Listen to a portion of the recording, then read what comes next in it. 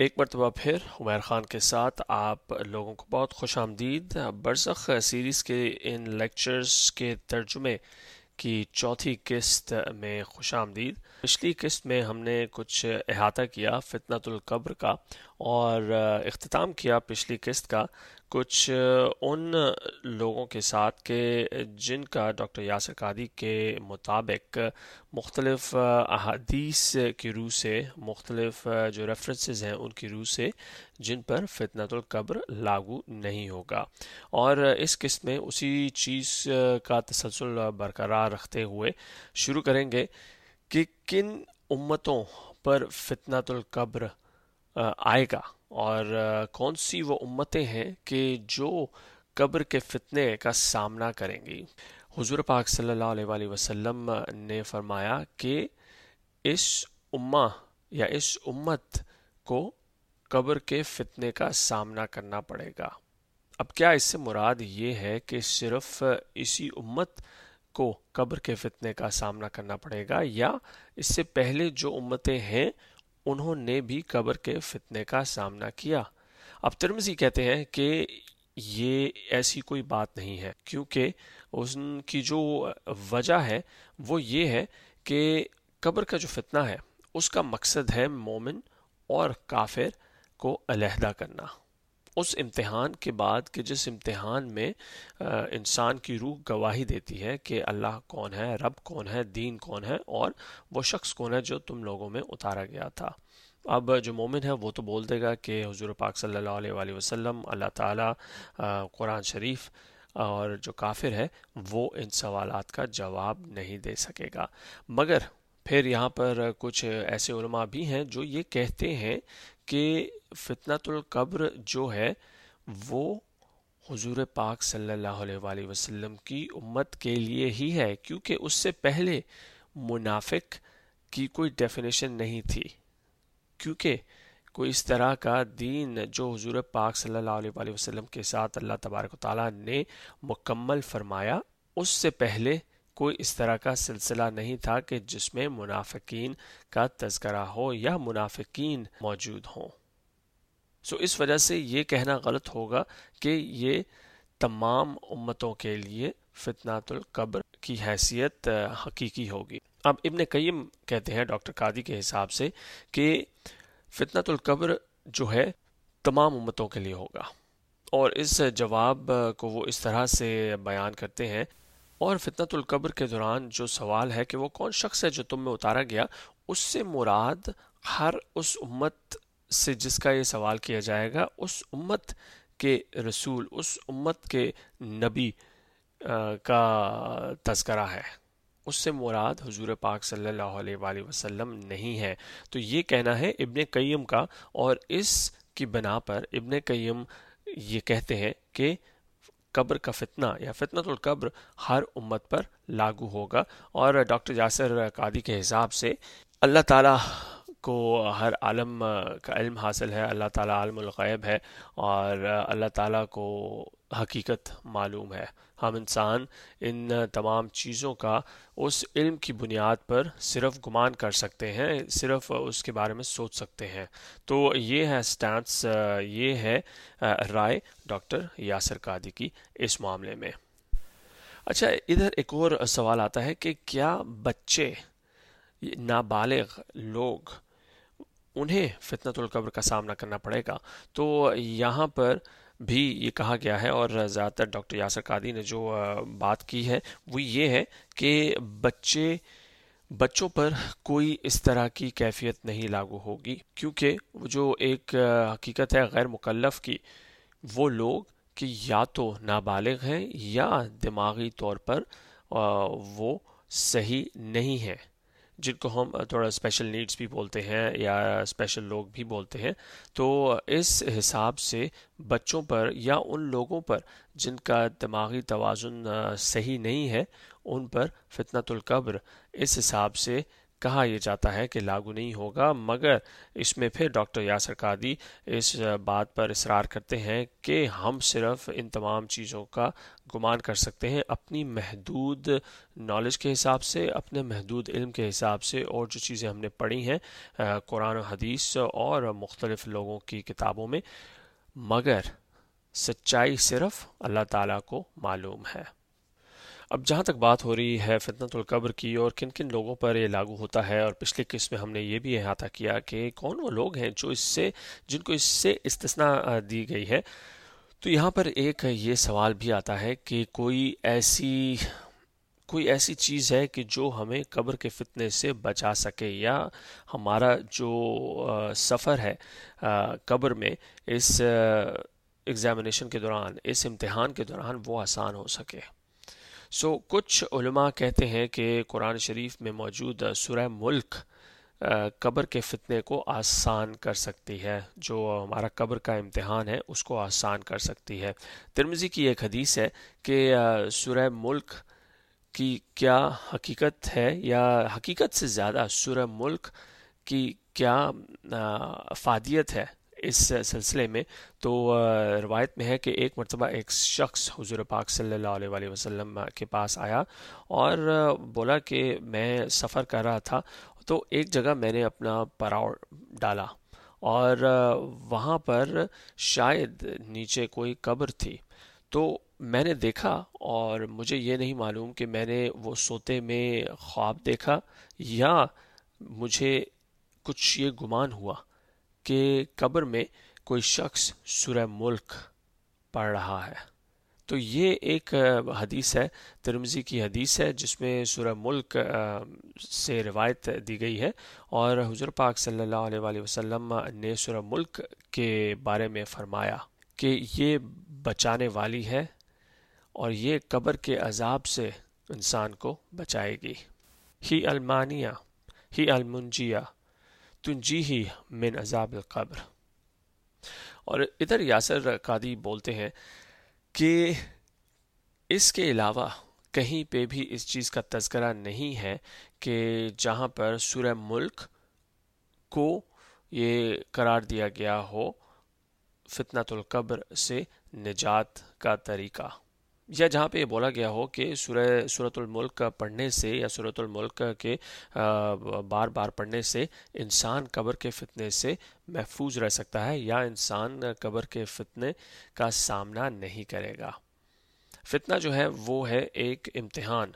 انسان کا فوت ہو جانے کے بعد، جو کہ مومن، کافر، نیک، بدعمال تمام لوگوں کو جس کا سامنا کرنا پڑے گا، اور وہ صرف وہ لوگ اس امتحان میں پاس ہوں گے کہ جو سچ بولتے رہے، ساری زندگی نیک عمل کرتے رہے، اور صرف شہداء سے اوپر کا مرتبہ رکھنے والے لوگ، جن میں صحابہ آتے ہیں، جن میں انبیاء کرام آتے ہیں، قیاس کے بعد یہ یقین کیا جا سکتا ہے کہ وہ تمام لوگ قبر کے فتنے کا سامنا نہیں کریں گے۔ اس کے علاوہ تمام انسانیت قبر کے فتنے کا سامنا کرے گی، اس امتحان کا سامنا کرے گی۔ تو یہ تو ہے ڈاکٹر یاسر قادری کا جو سٹینس اس بارے میں مختلف قرآن و سنت کی روشنی میں۔ اب جب بات ہو رہی ہے قبر کے فتنے کی اور اس امتحان کی، تو تھوڑی سی بات ہو وہ امتحان لینے والوں کی، اور ان دو فرشتوں کا نام ہے منکر اور نکیر، جس کا تھوڑا سا حوالہ پچھلی قسط میں بھی ہوا کہ ایک تھوڑی سی نیلگوں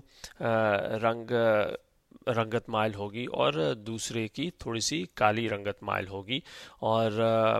منکر اور نکیر دونوں جو لفظ ہیں وہ نکلے ہیں نکارہ سے، جس کا مطلب ہے رد کیا جانے یا نہ پہچاننا۔ منکر کا معنی نہ چاہنا، اچھا نہ لگنا۔ لسانی اعتبار سے نکارہ کا مطلب ہے نہ ماننا۔ نہ ماننا یا رد کیے جانا ایک طرح سے ایک ہی مطلب آتے ہیں دونوں کے، مگر دونوں جو ہیں وہ ایک ہی لفظ پر واپس جاتے ہیں، جس کا مطلب جو نکلتا ہے کہ جس کو رد کیا جانا یا جس کا نہ ماننا جانا۔ اب اس کی جو اگر تھوڑی سی تشریح کریں ہم، کہ کوئی ایسی وجہ موجود نہیں ہے کہ ہمیں جس کا گمان ہو کہ کس وجہ سے منکر اور نکیر کا مطلب یہ ہے کہ جن کی حقیقت سے انکار کیا جائے. اب انسان ہونے کی حیثیت سے تو یہ ایک وجہ سمجھ آتی ہے، اور کچھ علماء یہ بیان بھی کرتے ہیں کہ انسان جب ایک امتحان دینے جا رہا ہوتا ہے اسٹوڈنٹ کی حیثیت سے، تو جتنی زیادہ ہماری تیاری ہو، ہماری تیاری جیسی بھی ہو، ہم جو کمرہ امتحان میں موجود ایگزامینر ہوتا ہے اس ایگزامینر کے لیے ہماری کوئی جو احساسات ہوتے ہیں وہ اتنے اچھے نہیں ہوتے ہیں. ہمارا دل یہ کرتا ہے کہ وہ ایگزامینر کمرہ امتحان میں موجود نہ ہو. کچھ لوگ یہ بھی کہتے ہیں کہ ان کی جو ظاہری حیت ہے اس کو دیکھ کر لوگ ان کو پسند نہیں کریں گے. امام القرطبی اپنی ایک کتاب میں کہ جس میں انہوں نے اسلام کے سفر کا بڑے ہی تفصیلاً احاطہ کیا ہے، اس میں جنت اور برزخ اور عذاب قبر اور عذاب نار کا حوالہ بھی دیا ہے. اس میں بولتے ہیں کہ وجہ منکر اور نکیر کے نہ اچھا لگنے کی یہ بھی ہے کہ ان کی شکل، ان کی عادات، ان کی اطوار بالکل ہر اس چیز سے مختلف ہیں کہ جس کا سوچ انسان سکتا ہے، کہ جس کے بارے میں انسان کچھ گمان کر سکتا ہے. ایون جن و انس کے حوالے سے انسان کوئی بھی چیز جو سوچ سکتا ہے اس سے بالکل مختلف ہے. ان کی حقیقت، ان کی حیت، وہ کیسے دکھتے ہیں، ان کا انداز بیان جو ہم سوچ بھی نہیں سکتے، جس کا ہمیں معلوم بھی نہیں ہے، کیونکہ ان کے بارے میں بات وہی لوگ کر سکتے ہیں کہ جو اب اس دنیا میں موجود نہیں ہیں. تو جو یہ دلائل ہیں ہم انہی لوگوں سے لے رہے ہیں کہ جنہیں علم ہے قرآن کا، جنہیں علم ہے، بہت ہی تفصیلاً علم ہے حدیث کا، اور قرآن و حدیث سے متعلق کافی ان تصانیف کا کہ جو بہت تفصیلاً لکھی گئی ہیں. تو اسی لیے منکر اور نکیر کے بارے میں ہم جو عام لوگ ہیں قرآن و حدیث کے علاوہ کچھ اتنا تفصیلاً نہیں بول سکتے یا نہیں سمجھ سکتے. اور بات پھر ڈاکٹر یاسر قادری یہی بولتے ہیں کہ ان تمام چیزوں کے علاوہ جو ہمیں بتائی گئی ہیں، سچائی اور جو جس طرح حقیقت ہوگی منکر اور نکیر کی، وہ اللہ تعالیٰ کو معلوم ہے. ہم صرف یہ کر سکتے ہیں کہ ہم اپنے اعمال صحیح رکھیں اس دنیا میں، کیونکہ ان کی حیت، ان کے عادات و اطوار ہمارے کام نہیں آئیں گے، ہمارے وہ اعمال ہمارے کام آئیں گے، ہمارا وہ یقین ہمارے کام آئے گا جو ہم اس دنیا سے لے کر جائیں گے اس دوسری دنیا میں. تو ضروری یہ ہے کہ ہم ان چیزوں پر غور کریں، ہم اپنی حرکتوں پر غور کریں، ہم اپنے الفاظ پر غور کریں جب ہم اس دنیا میں موجود ہیں. اچھا، اب منکر اور نکیر کے بعد بات کریں کچھ عذاب القبر کی اور نعیم القبر کی. اب فتنۃ القبر تو ہے وہ امتحان کہ جو ہر شخص کو دینا پڑے گا، کچھ ان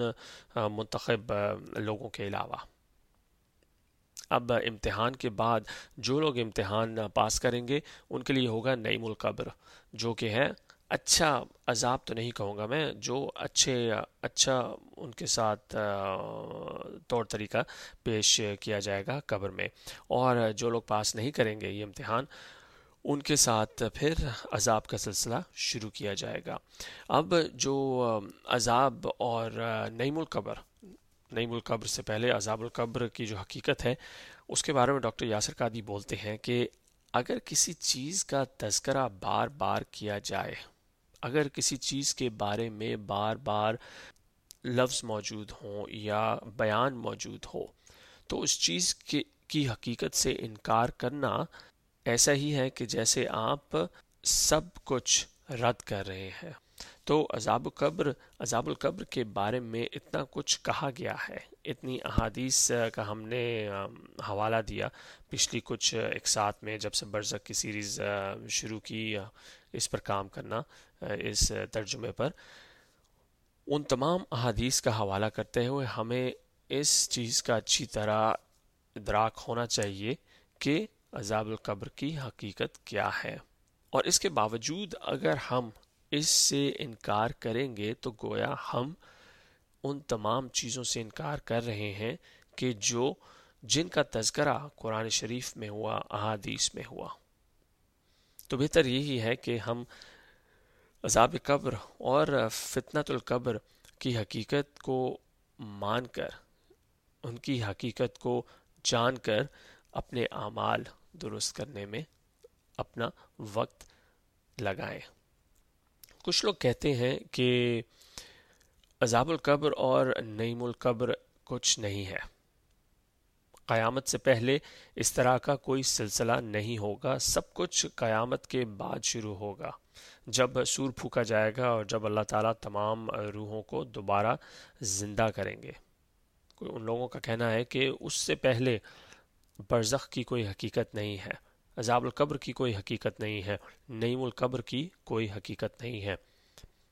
تو ایسے میں ڈاکٹر قادی بڑے ہی اچھے انداز میں بولا کہ ہم نے جو ان تمام احادیث کا احاطہ کیا ہے، جب ایک چیز قرآن پاک میں اتنے تواتر کے ساتھ بیان کی جاتی ہے، جب ایک چیز حدیث میں اتنے تواتر کے ساتھ بیان کی گئی ہے، تو پھر اس کی حقیقت سے انکار کرنا بہت ہی غلط بات ہے۔ گویا ایسے ہی ہے کہ آپ پورے کے پورے نصاب سے آپ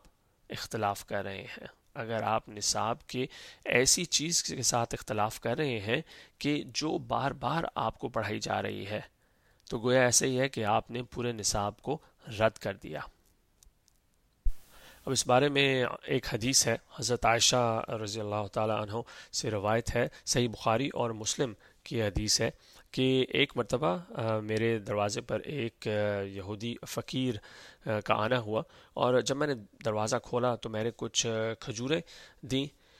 فقیر کو، اور اس نے میرے لیے دعا کی کہ اللہ تمہیں قبر کے عذاب سے بچائے۔ اور حضرت عائشہ کے مطابق میں کچھ حیران سی ہوئی، اور میں نے اپنے آپ سے بولا کہ یہ کیا ہے، قبر کا عذاب کچھ نہیں ہے، اور میں نے اس کی بات کو بس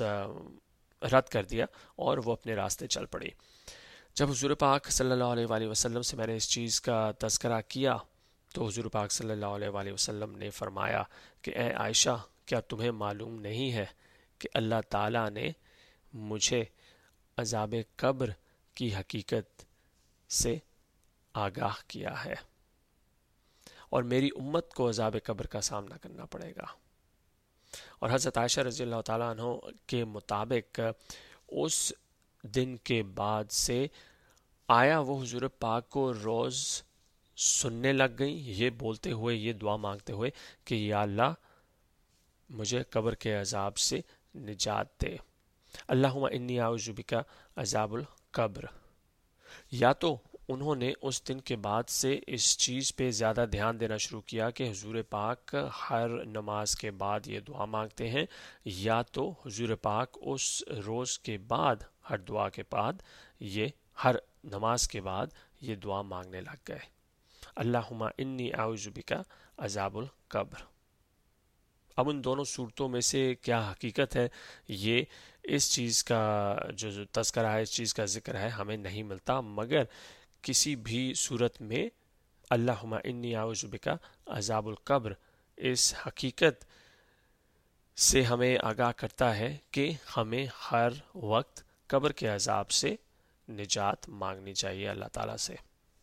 ایک اور حدیث ہے، ترمذی کی حدیث ہے، عثمان بن عفان کی، ان کے ایک شاگرد سے روایت ہے کہ جب بھی ہم جنت البقیع جاتے تو عثمان زار و کتار رونے لگ جاتے، اور اتنا روتے، قبر کی موجودگی میں اتنا روتے کہ ان کی جو داڑھی ہے وہ پوری گیلی ہو جاتی آنسوؤں سے۔ تو ان سے میں نے پوچھا کہ آپ کو میں نے کبھی اتنا اثر کرتے ہوئے نہیں دیکھا، اتنا روتے ہوئے نہیں دیکھا، اتنا گڑ گڑاتے ہوئے نہیں دیکھا، آپ قرآن پڑھتے ہیں، قرآن سنتے ہیں، اور جس میں جنت کا حوالہ، دوزخ کا حوالہ، قبر کا حوالہ، زندگی و موت کا حوالہ، مگر اتنا زار و قطار روتے ہوئے میں نے آپ کو آج تک نہیں دیکھا جب بھی آپ قبر کے سامنے موجود ہوتے ہیں، یا کسی کی بھی قبر کے سامنے موجود ہوتے ہیں۔ تو عثمان رضی اللہ تعالیٰ عنہ نے فرمایا کہ حضور پاک صلی اللہ علیہ وآلہ وسلم فرماتے ہیں، اور یہ جو فرمان ہے یہ پچھلی قسط میں ہم نے اس کا احاطہ بھی کیا، کہ حضور پاک صلی اللہ علیہ وآلہ وسلم فرماتے ہیں کہ قبر آخرت کے تمام پڑاؤ میں سے سب سے پہلا پڑاؤ ہے۔ جو بھی قبر میں جس کی بھی بچت ہو جائے گی یا قبر میں جس کی بھی بخشش ہو جائے گی، اس کے لیے سارا رستہ آسان ہو جائے گا، اس کے لیے سارا سفر آسان ہو جائے گا۔ ایک اور حدیث ابن ماجہ سے روایت، حضور پاک صلی اللہ علیہ وآلہ وسلم کہتے ہیں کہ میں نے اپنی زندگی میں قبر سے زیادہ خوفناک یا ڈرانے والی چیز نہیں دیکھی۔ اور اگر آپ اس کو کمپیئر کریں ان تمام چیزوں سے جو حضور پاک صلی اللہ علیہ وآلہ وسلم نے اپنی زندگی میں دیکھی ہوں گی، جو چیزیں انہیں دکھائی گئی ہوں گی، معراج سے لے کے جنت دوزخ کی حقیقت سے لے کے مختلف سزاؤں سے لے کر، ان تمام چیزوں سے حضور پاک جب قبر کو کمپیئر کرتے ہیں اور یہ بولتے ہیں کہ قبر سے زیادہ خوفناک اور ڈرانے والی چیز میں نے آج تک نہیں دیکھی، ابن ماجہ سے ہے یہ حدیث، تو اس سے ہمیں اس چیز کا اندازہ ہونا چاہیے کہ قبر ایک ایسی حقیقت ہے کہ جس کے لیے ہمیں ہر وقت تیار رہنا چاہیے، کہ جس کے لیے جب ہم رات کو سوتے ہیں تو ہمیں دعا مانگنی چاہیے کہ یا اللہ ہمیں قبر کے عذاب سے محفوظ فرما۔ اب جہاں تک بات ہو رہی ہے قبر کے عذاب کی، تو اس میں ایک اور چیز قابل ذکر ہے کہ جس کو کہتے ہیں دمۃ القبر۔ دمۃ القبر ہے قبر کے سکڑنے کا عمل، اور کافی علماء کے مطابق یہ ہم نہیں کہہ سکتے کہ یہ قبر کے سکڑنے کا عمل فتنۃ القبر سے پہلے ہے یا اس کے بعد ہے، اور یہ ہر انسان کے لیے ہوگا دمۃ القبر۔ کچھ لوگوں کے لیے قبر بہت ہی کم سکڑے گی، کچھ لوگوں کے لیے بہت ہی زیادہ سکڑے گی۔ اب اس تناظر میں اگر ہم جائزہ لیں سعد ابن معاذ اور ان کی وفات کا۔ سعد ابن معاذ انصار کے ایک رہنما تھے، اور ان کی اہمیت اور ان کے بارے میں اس واقعے سے، ان کی وفات کے بعد حضور پاک کے جو اعمال ہیں ان کی وفات کے بعد کے، اس سے ہمیں سعد ابن معاذ اور دمۃ القبر کی حقیقت اور اس حقیقت کی اہمیت کا اندازہ ہوگا۔ اب سعد ابن معاذ وہ شخص ہیں کہ جنہوں نے غزوہ خندق کے بعد حضور پاک صلی اللہ علیہ وآلہ وسلم اور بنو قریظہ کے درمیان ثالث کا کردار ادا کیا، اور جب انہوں نے اپنا فیصلہ دیا، حضور پاک فرماتے ہیں کہ یہ فیصلہ وہ ہے جو اللہ تعالی فیصلہ دیتے ہیں۔ اور جب سعد بن معاذ کا انتقال ہوا تو وہ جنازہ حضور پاک صلی اللہ علیہ وآلہ وسلم کی زندگی کا سب سے بڑا جنازہ تھا، کہ جس میں تمام شہر نے شرکت کی، تحت نگاہ لوگ ہی لوگ موجود تھے۔ اور جب انہیں قبر میں اتارا گیا، جب مٹی ڈالی گئی، تو حضور پاک نے قبر کی طرف دیکھتے ہوئے بولا سبحان اللہ، اللہ اکبر۔ اور جب حضور پاک کو یہ سنتے ہوئے لوگوں نے بولا تو تمام لوگ یہ بول پڑے سبحان اللہ، اللہ اکبر۔ اور اب اس چیز کا اندازہ لگائیں کہ حضور پاک صلی اللہ علیہ وآلہ وسلم نے سبحان اللہ، اللہ اکبر بولا، اور ان کے ارد گرد موجود اس جنازے میں تمام لوگوں نے تا حد نگاہ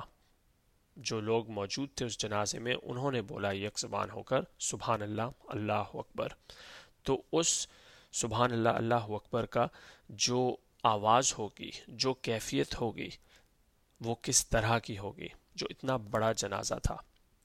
جب تمام لوگ خاموش ہو گئے تو لوگوں نے حضور پاک صلی اللہ علیہ وآلہ وسلم سے پوچھا کہ حضور پاک آپ نے ویسے کبھی کسی کے لیے اس طرح نہیں بولا، مگر اس وقت سعد بن معاذ کی قبر پر کھڑے ہو کر آپ نے اس طرح کیوں بولا؟ تو حضور پاک صلی اللہ علیہ وآلہ وسلم فرماتے ہیں کہ جب سعد بن معاذ کا انتقال ہوا تو اللہ تعالیٰ کا تخت ہل گیا تھا، آسمان اور جنت کے دروازے کھل گئے تھے، جس میں سے 70,000 فرشتے دعا کرنے لگے سعد بن معاذ کے لیے. اور جب ایسے شخص کی قبر سکڑنے لگ جائے، ایسے شخص کی قبر کہ جس کے لیے جنت سے 70,000 فرشتے بھیجے گئے ہوں جس انسان کے لیے دعا کرنے کے لیے، جب اس شخص کی قبر سکڑے تو پھر باقی تمام لوگ دمۃ القبر سے کیسے محفوظ رہ سکتے ہیں؟ تو جب حضور پاک صلی اللہ علیہ وآلہ وسلم اس چیز کی مثال دیتے ہیں، دمۃ القبر کی مثال اس موقع پر دیتے ہیں کہ ایک ایسے شخص کے لیے کہ جس کے لیے نبی کریم صلی اللہ علیہ وآلہ وسلم نے پہلی مرتبہ سبحان اللہ اللہ اکبر بولا، کہ جس کے لیے جس کی وفات پر 70,000 فرشتے جنت سے دعا کرنے کے لیے آئے، جن کی وفات پر اللہ تبارک و تعالیٰ کا تخت لرز گیا. جب وہ شخص دمات القبر کا سامنا کرتا ہے، یا جب اس شخص کی روح کو دمات القبر کا سامنا کرنا پڑتا ہے، تو ہم اور آپ اور تمام وہ لوگ جو آج تک زندہ رہے ہیں اور جو آج تک مرے ہیں، وہ دمات القبر سے کیسے محفوظ رہ سکتے ہیں؟ اب فرق صرف یہ ہے کہ اچھے لوگوں کے لیے دمات القبر بہت ہی ہلکا ہوگا، قبر تھوڑی سی سکڑے گی اور پھر بہت ہی کشادہ ہو جائے گی. مگر جو وہ لوگ ہیں جو ساری زندگی غلط اعمال کرتے رہے ہیں، بدفعلی کا شکار رہے ہیں، ان کے لیے دمات القبر ایسی ہی ہوگی کہ جیسے ان کی پوری جیسے ان کو بالکل سانس نہیں آ رہا ہوگا. اور یہاں پر جو حضور پاک صلی اللہ علیہ وآلہ وسلم نے فرمایا کہ جب سبحان اللہ اللہ اکبر جیسے ہی سعد بن معاذ کو قبر میں اتارا گیا، تو ادھر اس ٹائمنگ سے ہمیں یہ معلوم ہوتا ہے کہ دمۃ القبر فتنۃ القبر سے تھوڑا پہلے ہوگا. اب یہاں پر قبر کے بارے میں ایک اور سوال اٹھتا ہے کہ اس کی جو رنگت ہے یا قبر کا روشنی اور اندھیرا ہوگا وہ کس طرح کا ہوگا. قبر میں آیا روشنی ہوگی، اندھیرا ہوگا، کتنی روشنی ہوگی یا کتنا اندھیرا ہوگا؟ تو ایک حدیث ہے بخاری اور مسلم کی حدیث کہ ایک عورت تھی جو مسجد کی صفائی کیا کرتی تھی، اور ایک دن وہ نہیں آئی. تو حضور پاک صلی اللہ علیہ وآلہ وسلم نے لوگوں سے پوچھا کہ اس عورت کے بارے میں پوچھا، معلوم پڑا کہ وہ انتقال کر گئی اور رات کو ہی انتقال کر گئی تھی. تو صحابہ نے بولا کہ ہم نے رات کو ہی ان کو دفنا دیا. اب حضور پاک صلی اللہ علیہ وآلہ وسلم نے پوچھا کہ مجھے اس کی قبر پر لے کر چلو. تو وہ حضور پاک صلی اللہ علیہ وآلہ وسلم کو اس عورت کی قبر تک لے گئے جنت البقیع اور اس عورت کی قبر دکھائی. اب اس موقع پر حضور پاک صلی اللہ علیہ وآلہ وسلم نے اس عورت کے لیے دعا فرمائی، اور اس کے بعد حضور پاک صلی اللہ علیہ وآلہ وسلم بولے کہ یہ قبر ایک بہت ہی تاریک، ایک بہت ہی ڈراؤنی جگہ ہے، اور میری دعا سے اس عورت کی قبر کشادہ ہو جائے گی. اب اگر حضور پاک صلی اللہ علیہ وآلہ وسلم رحمۃ للعالمین آپ کی قبر پر آ کر آپ کے لیے دعا کریں اور اس دعا کی وجہ سے آپ کی قبر کشادہ ہو جائے، تو اس سے بڑی نعمت، اس سے بڑی رحمت کیا ہو سکتی ہے؟ اور وہ اس وجہ سے کہ وہ عورت مسجد کی نگرانی، مسجد کی دیکھ بھال، مسجد کی صفائی کیا کرتی تھی. تو ادھر ایک اور بات ہمیں اس بات کی آگاہی ملتی ہے کہ کتنا ضروری ہے ہماری مسجد کی صفائی، نگرانی وغیرہ کرنا. اب مسجد کے بعد بات آتی ہے نماز کی، اور نماز کی اس طرح کہ آیا برزخ میں نماز کا کوئی سلسلہ ہوگا یا نہیں ہوگا. اب ابن ماجہ کی حدیث ہے کہ حضور پاک صلی اللہ علیہ وآلہ وسلم فرماتے تھے کہ جب ایک انسان مر جاتا ہے اور اسے قبر میں اتارا جاتا ہے تو اسے یہ گمان ہوتا ہے کہ سورج ابھی بس ڈھلنے ہی والا ہے اور ابھی نماز کا وقت ہونے والا ہے. اب اس سے یہ بھی گمان کیا جا سکتا ہے کہ یہ ان نیک لوگوں کے لیے یہ کیفیت ہوگی کہ جو اپنی ساری زندگی نمازیں پڑھتے رہے، جو عصر مغرب کی نماز نہیں بھولتے، ان کو ہمیشہ یہ گمان ہوگا کہ سورج ابھی ڈھلنے والا ہے اور مجھے اٹھ کر نماز پڑھنی ہے. تو آیا برزخ میں نماز کی کیا حقیقت ہے؟ آیا انسان برزخ میں نماز پڑھ سکیں گے یا نہیں پڑھ سکیں گے، یا اس کیفیت کا گمان ہوگا کہ ہمیں نماز پڑھنی ہے یا نہیں پڑھنی ہے؟ اور ادھر سے ایک اور سوال بھی آتا ہے کہ کیا انسان کی روح کو اجازت ہوگی نماز پڑھنے کی. ایک تو یہ کہ آیا نماز ہوگی کہ نہیں، اور دوسرا یہ کہ آیا انسان کی روح کو اجازت ہوگی نماز پڑھنے کی یا نہیں. اور اس سے متعلق ہمیں اتنا ہی معلوم ہے کہ جتنا حضور پاک صلی اللہ علیہ وآلہ وسلم نے فرمایا، جب میں نے موسیٰ کو معراج کی رات میں جب میں نے موسیٰ کو دیکھا اپنی قبر میں کھڑے ہوتے ہوئے اور نماز پڑھتے ہوئے. تو اس سے ہمیں یہ معلوم ہوتا ہے کہ انبیاء کرام اپنی قبور میں نماز پڑھیں گے. ایک بہت ہی مشہور کتاب الشفاء فی حقوق المصطفیٰ کتاب کا نام ہے، اور اس میں یہ کہا گیا ہے کہ برزخ میں نماز کا کوئی کانسیپٹ نہیں ہوگا مگر ذکر اور دعا ہوگی. جیسا کہ دعا کی جاتی ہے برزخ میں، جیسے کہ انسان کی روح دعا کرے گی کہ یا اللہ قیامت کو میرے لیے جلدی لے آ، یا اللہ قیامت کو اتنا جلدی نہ لا تاکہ میں جہنم میں نہ جاؤں. تو یہاں پر اس کتاب کے مطابق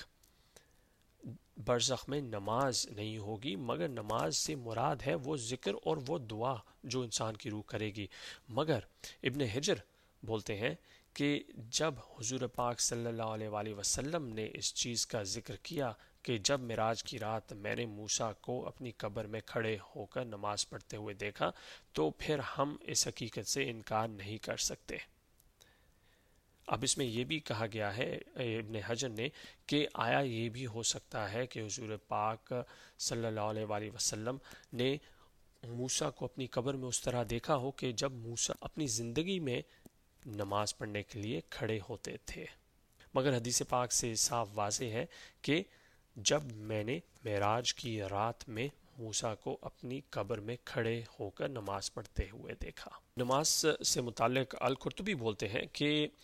انبیاء کرام کے لیے ان کی زندگی میں اللہ تعالیٰ کا ذکر، نماز، روزہ، یہ تمام چیزیں سب سے زیادہ اہمیت کی حامل تھیں.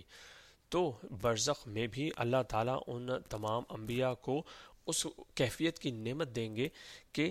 جہاں پر انہیں یہ احساس ہوگا کہ وہ نماز پڑھ رہے ہیں، وہ اللہ تعالیٰ کی عبادت کر رہے ہیں. برزخ میں کوئی عبادت نہیں ہوگی مگر انبیاء کرام وہ کیفیت کا مزہ لیں گے کہ جو کیفیت ان کی ہوتی تھی دنیا میں نماز پڑھتے ہوئے، دنیا میں ذکر کرتے ہوئے. اب یہاں پر کسی اس چیز کا ثبوت تو نہیں ہے کہ شہید بھی نماز پڑھیں گے کہ نہیں، یہاں پر صرف انبیاء کرام کے بارے میں بات کی گئی ہے. اب آیا اس چیز کا اطلاق شہداء پر ہوتا ہے کہ نہیں ہوتا، یہ صرف اللہ تعالیٰ کو معلوم ہے.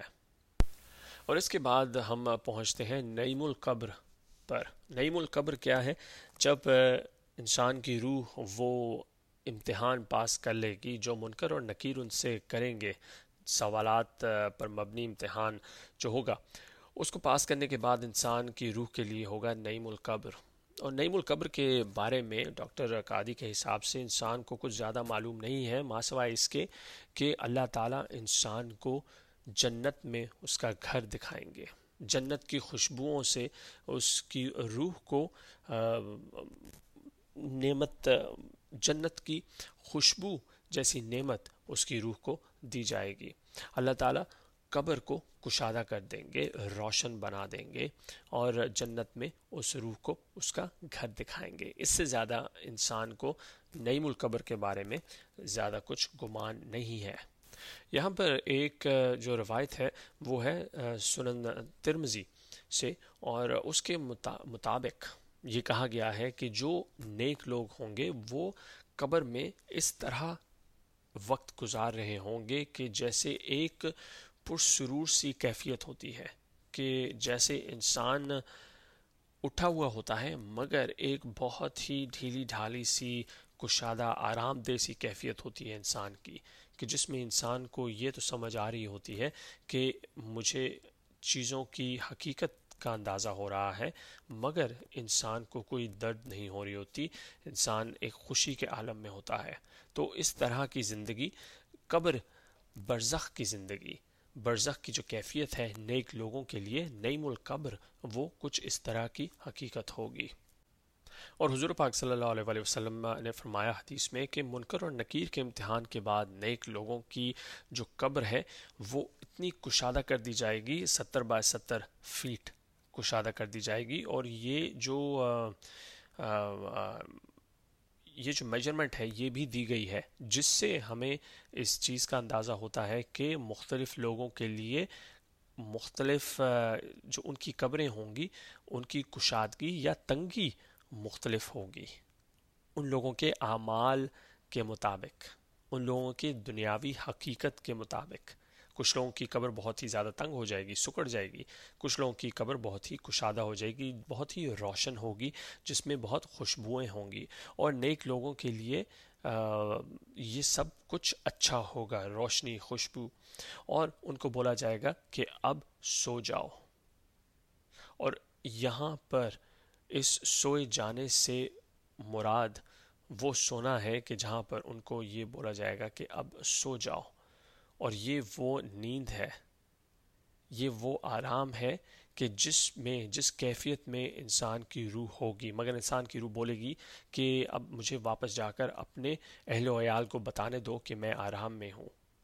جس سے ہمیں یہ بھی معلوم ہوتا ہے کہ اس موقع پر انسان کی روح کو اس حقیقت کا اندازہ ہو چکا ہے کہ میں فوت ہو چکا ہوں، میں اب دنیا میں نہیں ہوں، میں اپنے خاندان کے ساتھ نہیں ہوں۔ تو یہاں پر وہ روح بولے گی کہ مجھے جا کر اپنے خاندان کو بس اتنا بتانے دو کہ میں ٹھیک ٹھاک ہوں اور موت واقع ہو چکی ہے، اور فرشتے بولیں گے کہ سو جاؤ۔ اس طرح کی نیند آئے گی کہ جیسے بہت ہی سکون والی نیند ہوتی ہے، اور وہ نیند کے جس کے سونے کے بعد اگلے دن آپ سے بہت ہی محبت کرنے والا کوئی شخص آپ کو اٹھاتا ہے، اس طرح کی نیند کہ جب آپ کو معلوم ہے کہ اس نیند کے بعد جب آپ کو اٹھایا جائے گا تو وہ آپ کے ساتھ سب سے زیادہ محبت کرنے والی ہستی آپ کو اٹھا رہی ہوگی، تو اس نیند کا جو مزہ ہوگا وہ ایک الگ ہی مزہ ہوگا کہ جس کا کم از کم آپ اور میں، ہم جیسے عام لوگ تو بالکل ہی گمان نہیں کر سکتے۔ اور یہ نیند کیا ہے، اس نیند کی حقیقت کیا ہے، یہ صرف اللہ تعالیٰ کو معلوم ہے، ہم صرف اس کیفیت کا اندازہ لگا سکتے ہیں جو کیفیت جاری رہے گی روز قیامت تک۔ قالوا یا ویلنا من بسنا من مرکدنا، ہمیں کون اس نیند سے واپس لایا ہے۔ یہ ہے قرآن شریف میں بیان اس نیند کے بارے میں، ہمیں کون اس نیند سے واپس لایا ہے، اور کون سے مراد؟ اللہ تبارک و تعالی۔ روز قیامت جب سور پھونکا جائے گا، جب دوسرا سور پھونکا جائے گا، جب برزخ کا اختتام ہوگا اور روز قیامت شروع ہوگا، یہاں پر مراد وہ وقت ہے کہ جب نیک لوگ اس نیند سے اٹھائے جائیں گے۔ تو اس سے ہمیں یہ بھی معلوم ہوتا ہے کہ برزخ میں اب نیند کی جو کیفیت ہے، نیند کی کیفیت کا ہمیں ادراک نہیں ہے، مگر ہمیں یہ معلوم ہے، یہ بتایا گیا ہے کہ اس طرح کی ایک کیفیت ہوگی جو بہت ہی پرسرور کیفیت ہوگی،